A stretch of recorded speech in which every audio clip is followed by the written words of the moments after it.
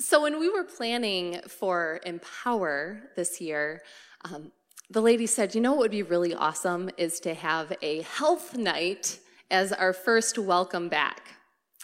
Now, you guys might not know this about me, but I have an undergraduate degree in exercise physiology. I have a master's degree in spirituality, culture, and health. And you're going to give me the microphone and say health is the topic. I've got a lot to say. So what we're trying tonight is we're actually, instead of having translation up here on the stage, we're doing simultaneous translation. So if you are on our English page and you're hoping for Spanish, please flip over to the Iglesia Vida Facebook page and you'll get that simulcast in Spanish. And if you're here tonight and you need a headphone, we can get that arranged too. So when the topic of health comes up, what do you think of? Anybody? Exercise? Good food? Yeah. Is there anybody here who's like, I really don't know how to be healthy? Oh, we get one hand. For the most part, we know what to do, right? Health isn't a huge mystery. When we're talking about being healthy, we all know diet, we know exercise. Those are the main answers. But tonight, what I really want to do is come at this from a different perspective so that maybe we can think about health in a little bit different way and learn something new. Okay, so the first thing I want to talk about is the fact that God does not give you illness. Let's look at John 10:10. It says, "It is the thief who comes to steal and kill and destroy. But I," that's Jesus, "has come that you may have life and have it to the fullest," or have it more abundantly. Some translations say abundantly, that's plentiful, that's copious, it's ample, it's awesome, right? God is not giving us sickness and disease. Just yesterday, I was in a meeting and I heard someone tell a little bit of their testimony.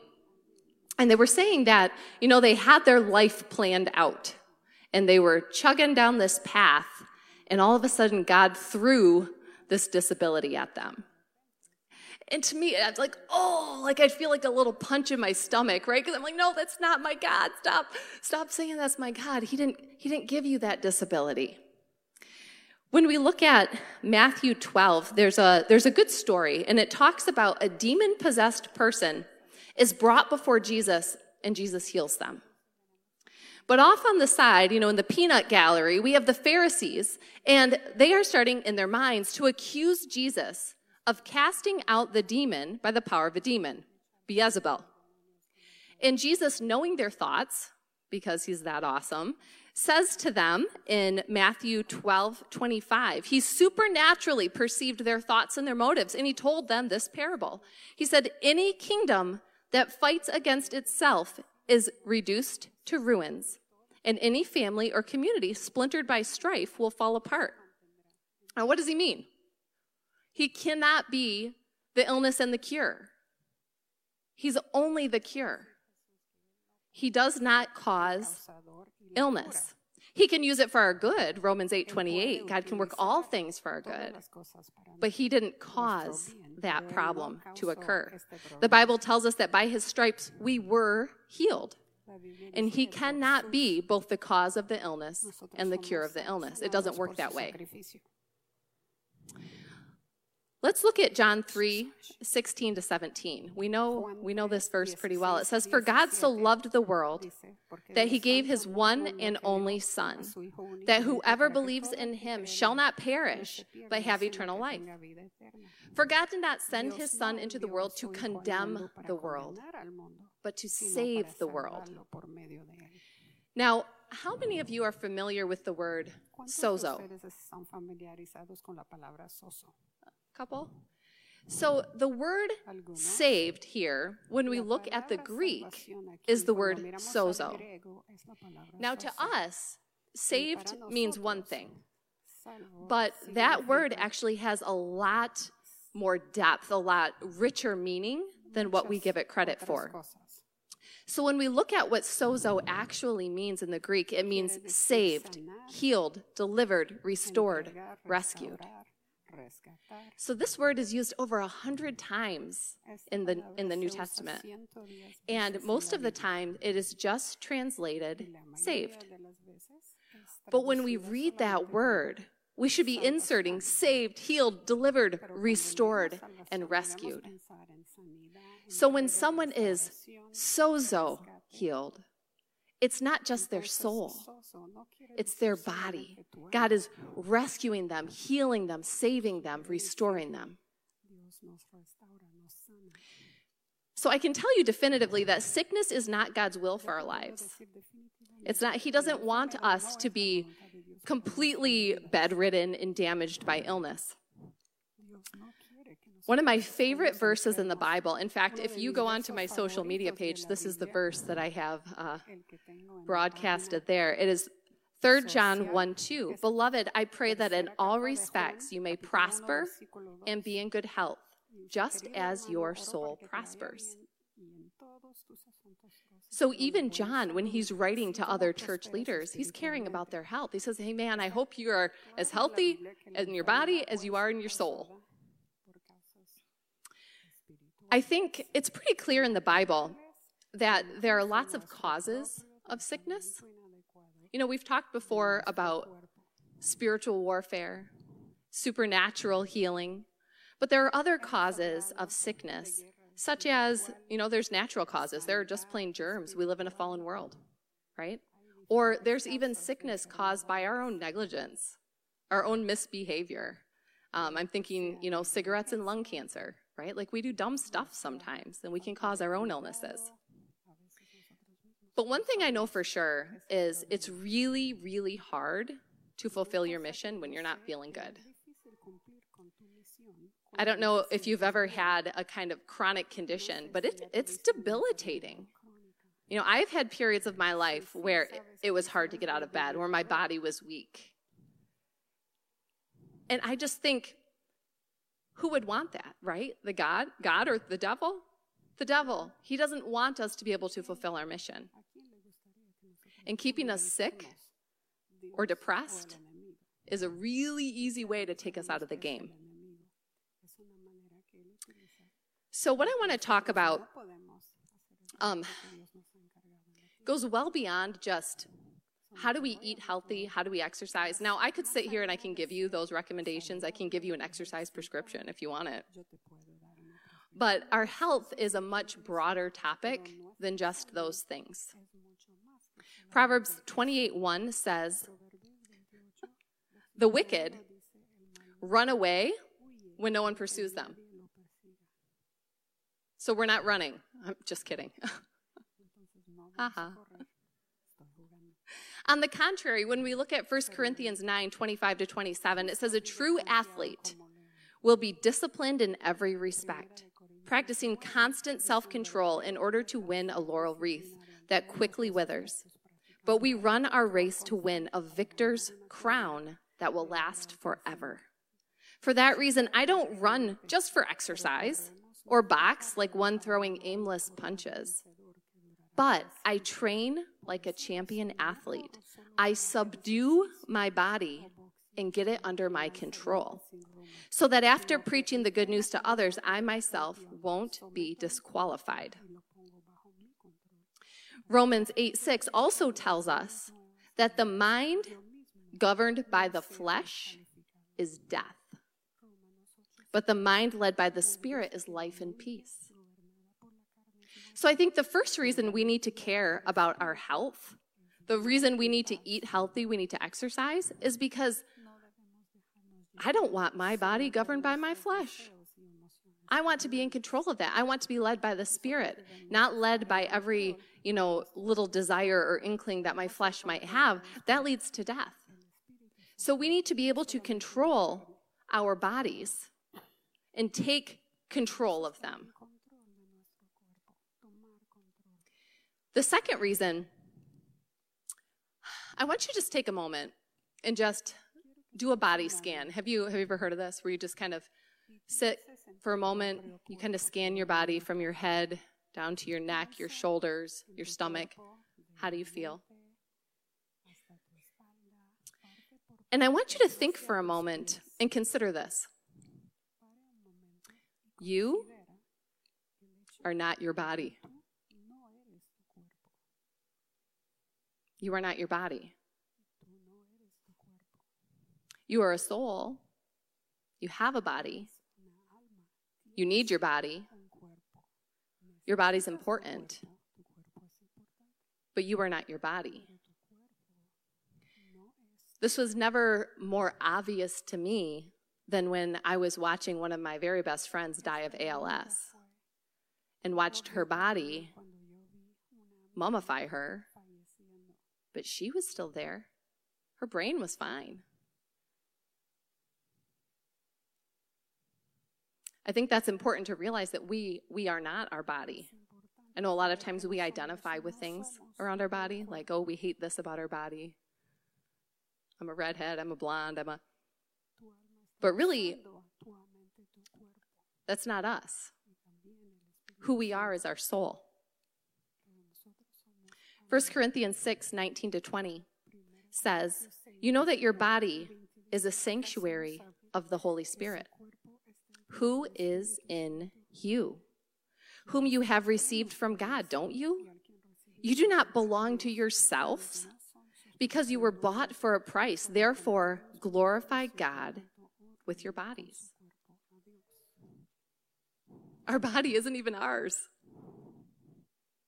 Isn't that crazy to think about? God purchased us with a price, a very heavy price, that precious, precious blood of Jesus. And our body isn't ours. We live in it, we reside in it, but actually it's also the home of the Holy Spirit. Our body is it's kind of like a loaner car with a lifelong lease. That in a lot of cases, we have a lot of say over how long that lease is by our choices. And eventually we'll get a brand new model, right? We'll get to trade it in. But I think it's important that we are a good steward of this body that we've been given, because it's the only one we get here on earth to accomplish the tasks that God has for us. 2 Corinthians 7:1 says, beloved ones, with promises like these, and because of our deepest respect and worship of God, we must remove everything from our lives that contaminates the body and spirit, and continue to complete the development of holiness within us. Now, what promises is Paul talking about? So remember, in the Bible, when you come to the end of a chapter, there was no chapter break in his letter. So we're just going to go back a couple verses to 2 Corinthians 6:16-18, that says, what friendship does God's temple have with demons? For indeed, we are the temple of the living God. Just as God said, I will make my home in them and walk among them. I will be their God and they will be my people. For this reason, come out from among them and be separate, says the Lord, touching nothing that is unclean, and I will embrace you. I will be a true father to you, and you will be my beloved sons and daughters, says the Lord. So with promises like these, let us do everything not to contaminate our body and our spirit. Consider that you are the temple of the living God. We've talked before about what it means to have the Holy Spirit in you and on you. But when you think about your body, there are certain behaviors we don't do in the church, right? This is a holy place. But your body is a holy place too. It is the temple of God's Holy Spirit living in you. Anyone hungry for Taco Bell? Just kidding. I'm kidding. No, I'm not saying that you never indulge. I'm not saying that, you have to be completely strict with everything. But I am saying that our habits really do form us. And watching out for those habits that we do on a regular basis, those things that are really unhealthy, that can really change the trajectory of your life. The Bible does also tell us to taste and see that the Lord is good. He wants us to enjoy food, right? But we do need to be careful about our habits. Romans 12:1 says, I therefore urge you, brothers, in view of God's mercies, to offer your bodies as living sacrifices that are holy and pleasing to God. For this is the reasonable way for you to worship. Have you ever thought of that? That taking care of your body, your health, feeding it well, exercising, this is worship to God. We're giving glory back to Him. He gave us this gift. It's our job to be good stewards of it. 1 Corinthians 10:31 says, therefore, whatever you eat or drink, whatever you do everything for the glory of God. Galatians 6:7-9 says, do not be deceived. God cannot be mocked. A man reaps what he sows. Whoever sows to please their flesh, from the flesh will reap destruction. Whoever sows to please the Spirit, from the Spirit will reap eternal life. Let us not become weary in doing good. At the proper time, we will reap a harvest if we do not give up. I want to sow to my spirit, not my body. What does sowing to the flesh look like? To me, that sounds like overindulgence, like eating whatever I want, doing whatever I want. If I'm having a lazy day and I'm just forgetting my obligations and staying in bed, it might look like, sexual immorality, impurity. But just consider, God will not be mocked. What a person reaps, that's what they sow. If we sow junk food and we're surprised when we get diabetes, it's a biblical principle. If we're smoking 10 packs and we're surprised we get lung cancer, it's a biblical principle. Can God still heal us from our own silliness? Yeah, He can. Does He? Yeah, He sure does. And that's awesome. But as good stewards of the gift God's given us, we need to be careful that we live our lives in a way that's pleasing to Him and honoring of Him and honoring of our bodies in this temple of the Holy Spirit. Romans 6 tells us, what should we say then? If God has so much grace, what do? We just go on sinning? He says, no, of course not. Once you have any measure of comprehension of the grace that God has, you don't want to. And I think it applies here too, right? Like, what? If God can just heal anything, will I just go do whatever I want with my body and hope He heals me?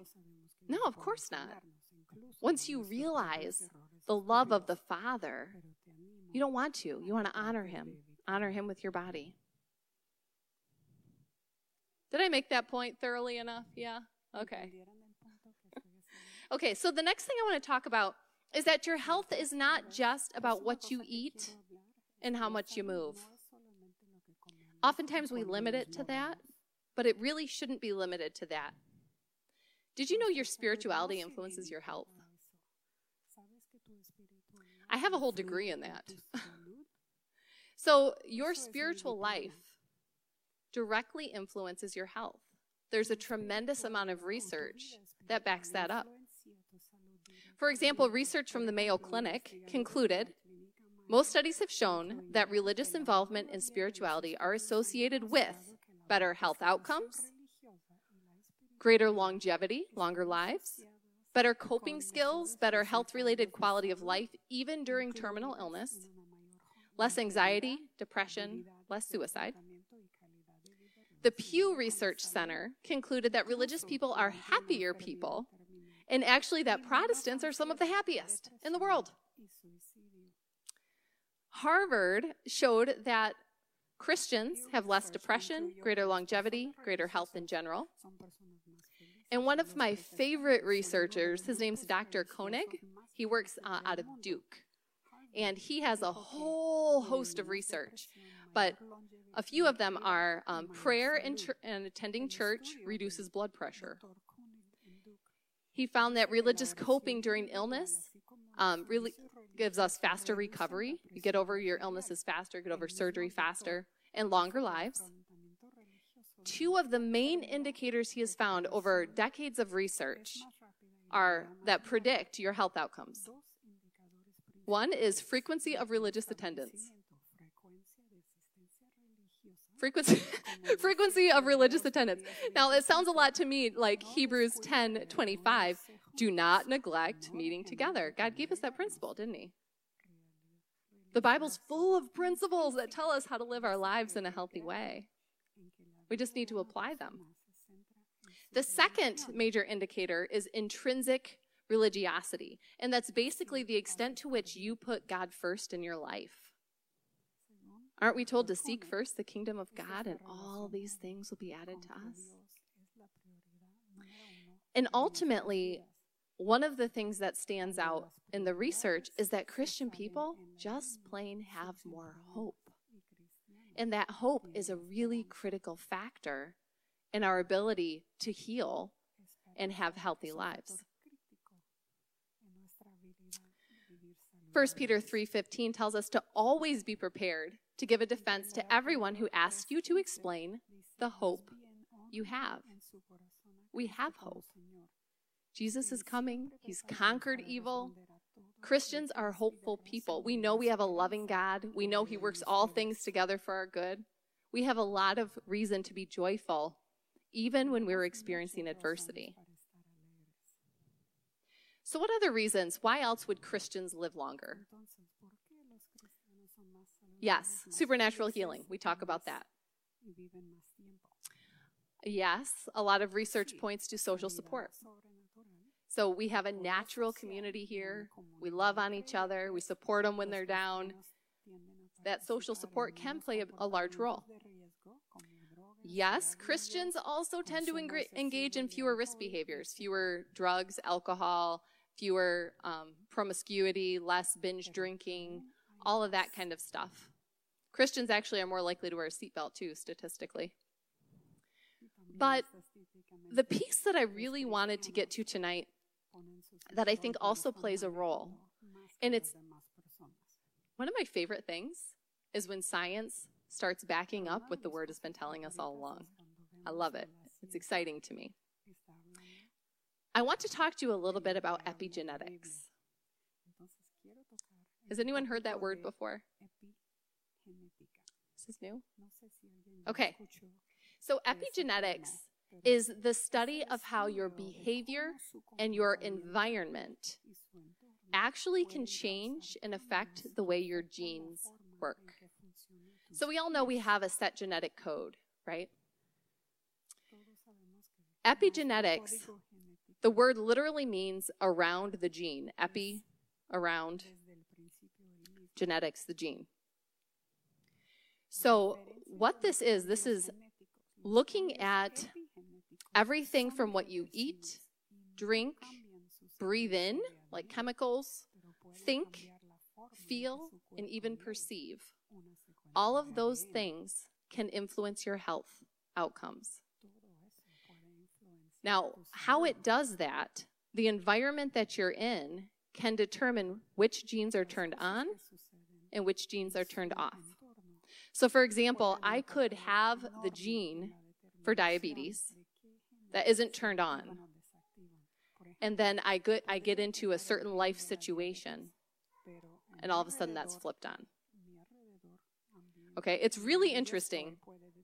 I'll talk a little bit more about it, but Google it if you're interested. Go home and search it up.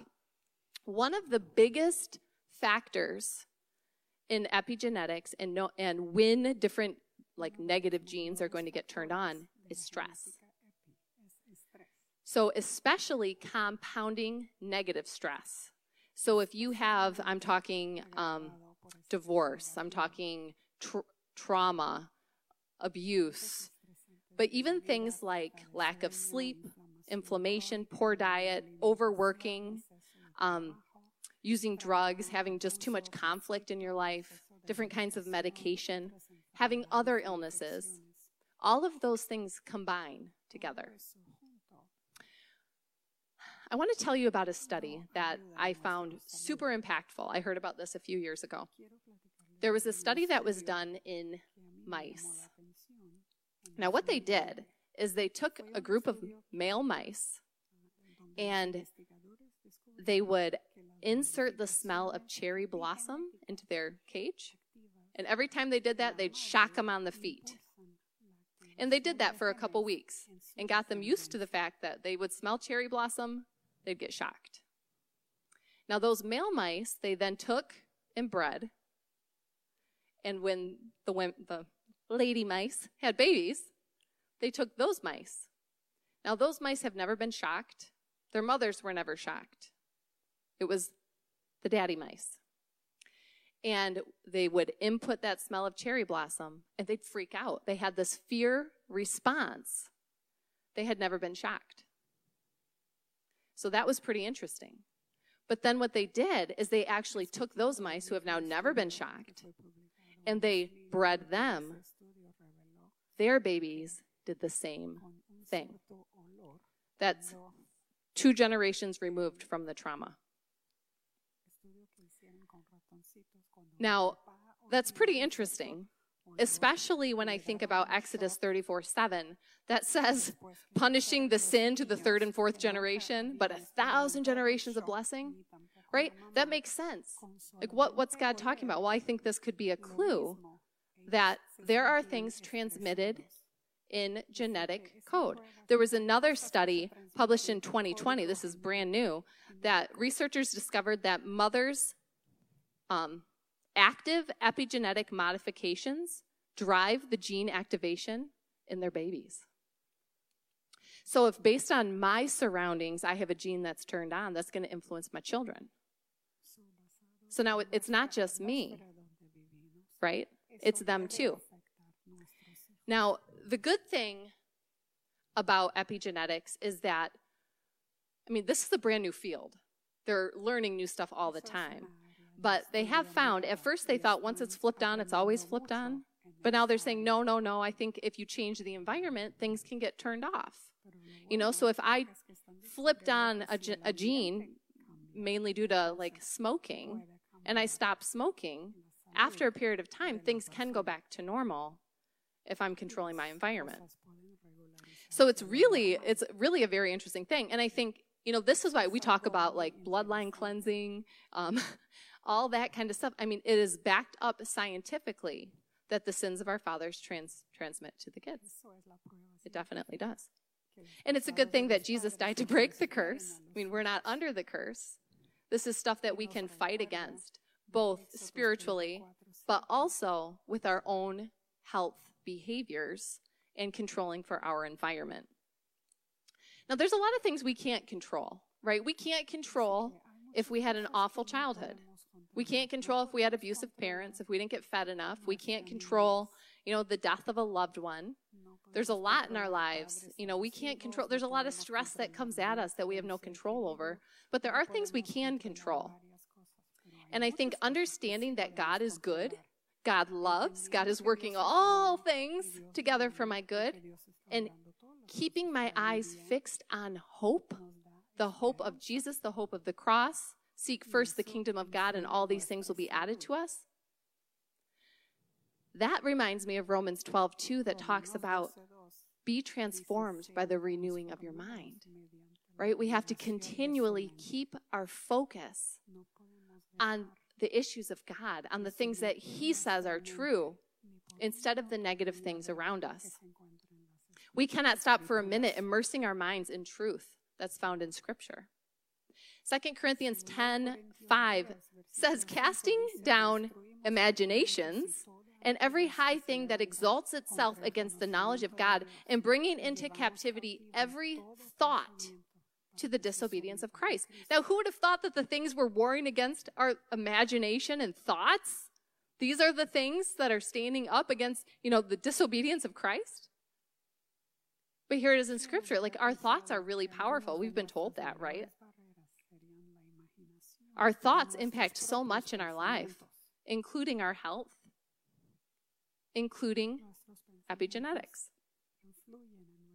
Philippians 4:8 says, finally, brothers and sisters, whatever is true, whatever is noble, whatever is right, whatever is pure, whatever is lovely, whatever is admirable, if anything is excellent or praiseworthy, think about that. Got anything good to think about? Anything to have, be grateful for? Think about that. That's how we should live our lives. We can't be dwelling on the negative and expecting to see positive, even when it comes to our health. And I think, if you've experienced trauma, and a lot of people have, I think most of us have, and it's unresolved, it's time to deal with it. It's time to, talk to a pastor, talk to a counselor, get that out of your life, get a hold of it, take control of your flesh, your thoughts, because that experience and that continual process of like traumatization, I guess, of the thoughts, that is going to be impacting how your genes are expressed. Hebrews 12:12-16 says, therefore strengthen your feeble arms and weak knees, make level paths for your feet, so that the lame may not be disabled, but rather healed. Make every effort to live in peace with everyone, and to be holy. Without holiness, no one will see the Lord. See to it that no one falls short of the grace of God, and that no bitter root grows up to cause trouble and defile many. See that no one is sexually immoral or is godless like Esau, who for a single meal sold his inheritance rights as the oldest son. Now there's a ton in that verse, but it's telling us don't be angry. That gives the devil a foothold. A foothold to what? Well, my emotional life, my spiritual life, my physical health. It's telling us to live in peace with everybody. There's another part in Scripture where it talks about before you give your tithe, if you have a quarrel with somebody, go and forgive that person. We have to do it. Live at peace with everybody. Because, you've heard it said before, right, that it's like drinking poison and waiting for someone else to die.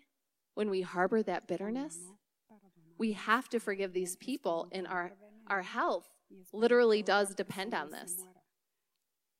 The Bible also tells us to guard our heart above all else. There's a really interesting book out there if you want to read something on forgiveness. It's called The Forgiveness Project. It's by Michael Berry. And in this book, this was written by, I think it's the Cancer Center for America, and this man, Michael Berry, is a chaplain there. And what he found is he started a forgiveness program that people can go through. They're diagnosed with cancer. They come to him, and inevitably he says, okay, is there anybody you need to forgive? And people have told him horrible stories. He says some horrible stuff about, oh yeah, so-and-so tortured my husband and I haven't been able to forgive them, and just horrible stuff. But what he found was when people went through this forgiveness program, he saw lots of spontaneous remission of cancer, particularly breast cancer.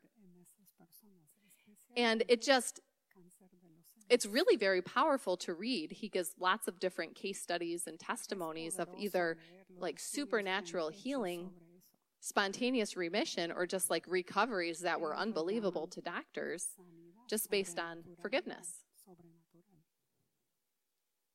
2 Corinthians 2:10-11 says, anyone you forgive, I also forgive.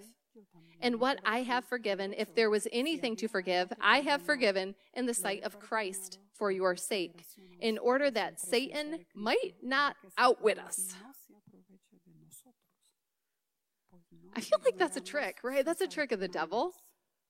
You stay in unforgiveness. That's not only hurting them, it's hurting you. I have to forgive them. If I forgive them, God will forgive them. And I really think that is one of the tricks. We are not aware of the devil's schemes, it says. But I want to tell you tonight that actually includes forgiving yourself too. So I've seen, a lot over the years, and I do believe that sometimes disease manifests due to unforgiveness of ourselves, like self-hatred, right? We're pretty awful to ourselves sometimes. And releasing that forgiveness, it's critical. If perfection was even possible, we wouldn't have needed Jesus. So it's time to let that go, forgive ourselves, and move on. Move on under that grace that God provides for us. It's also important that we rest. So we live in this day and age, and I feel so old saying that, where things are so busy. We're flying. I'm guilty of it. But Hebrews 4:1 says, now the promise of entering into God's rest is still for us today. So we must be extremely careful to ensure that we all embrace the fullness of that promise and not fail to experience it. You know, there is such a thing as biblical meditation. Meditating on Scripture, sitting in the presence of God. There's something so healing about just being quiet in the presence of God. We all know Psalms 46:10 that says, be still and know that I am God. I will be exalted among the nations. I will be exalted in the earth. So health isn't just about diet and exercise, although it's important. You know, our body is the temple of the Holy Spirit. Let's be careful. Let's nurture it. Let's use it to glorify God. But health is also about our habits, our experiences, our beliefs. They all play a role in our health. Health is about your relationship with God, staying connected to a healthy family of believers, and following God's principles in the Bible. You know, everything that God tells us to do in the Bible, it's for our good. He's not a cosmic killjoy. He really wants the best for his children. He really does. So health is about the environment you surround yourself with. If your home's not peaceful, it's time to change it. Change it. Find a way. Make it peaceful. Be the spiritual influence in your home that allows calm, peaceful existence. Your routines, your practices, your thought life. Bring every thought that is contrary to the Word of God into subjection. Pull it down, take a hold of it, and get your thoughts under control. Health needs to be the utmost importance as we seek to steward our body, our lives, and our gifts.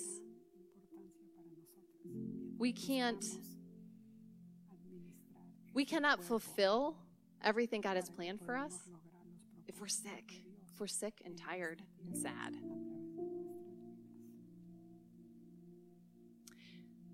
We need to be able to make those changes so that we can accomplish everything God has for us on this earth. Amen? And he has a lot. We serve a God that's able to do exceedingly abundantly more than we could ever ask or think. He has good plans for us, plans to prosper us. Let's lay hold of that to the best of our ability and start with honoring our body as the holy temple of the Holy Spirit that it really is. I'd like to close by praying together, just confessing. God, we confess before you that we haven't given our bodies the honor that they deserve. We've hated our bodies, we've poisoned our bodies, we've treated them carelessly.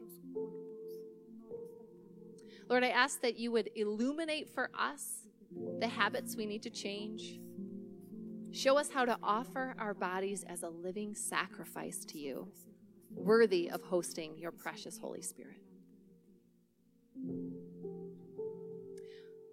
Lord, I ask that right now, if there's anyone here in need of healing, God, that supernatural healing would be manifested in this place now in the name of Jesus Christ.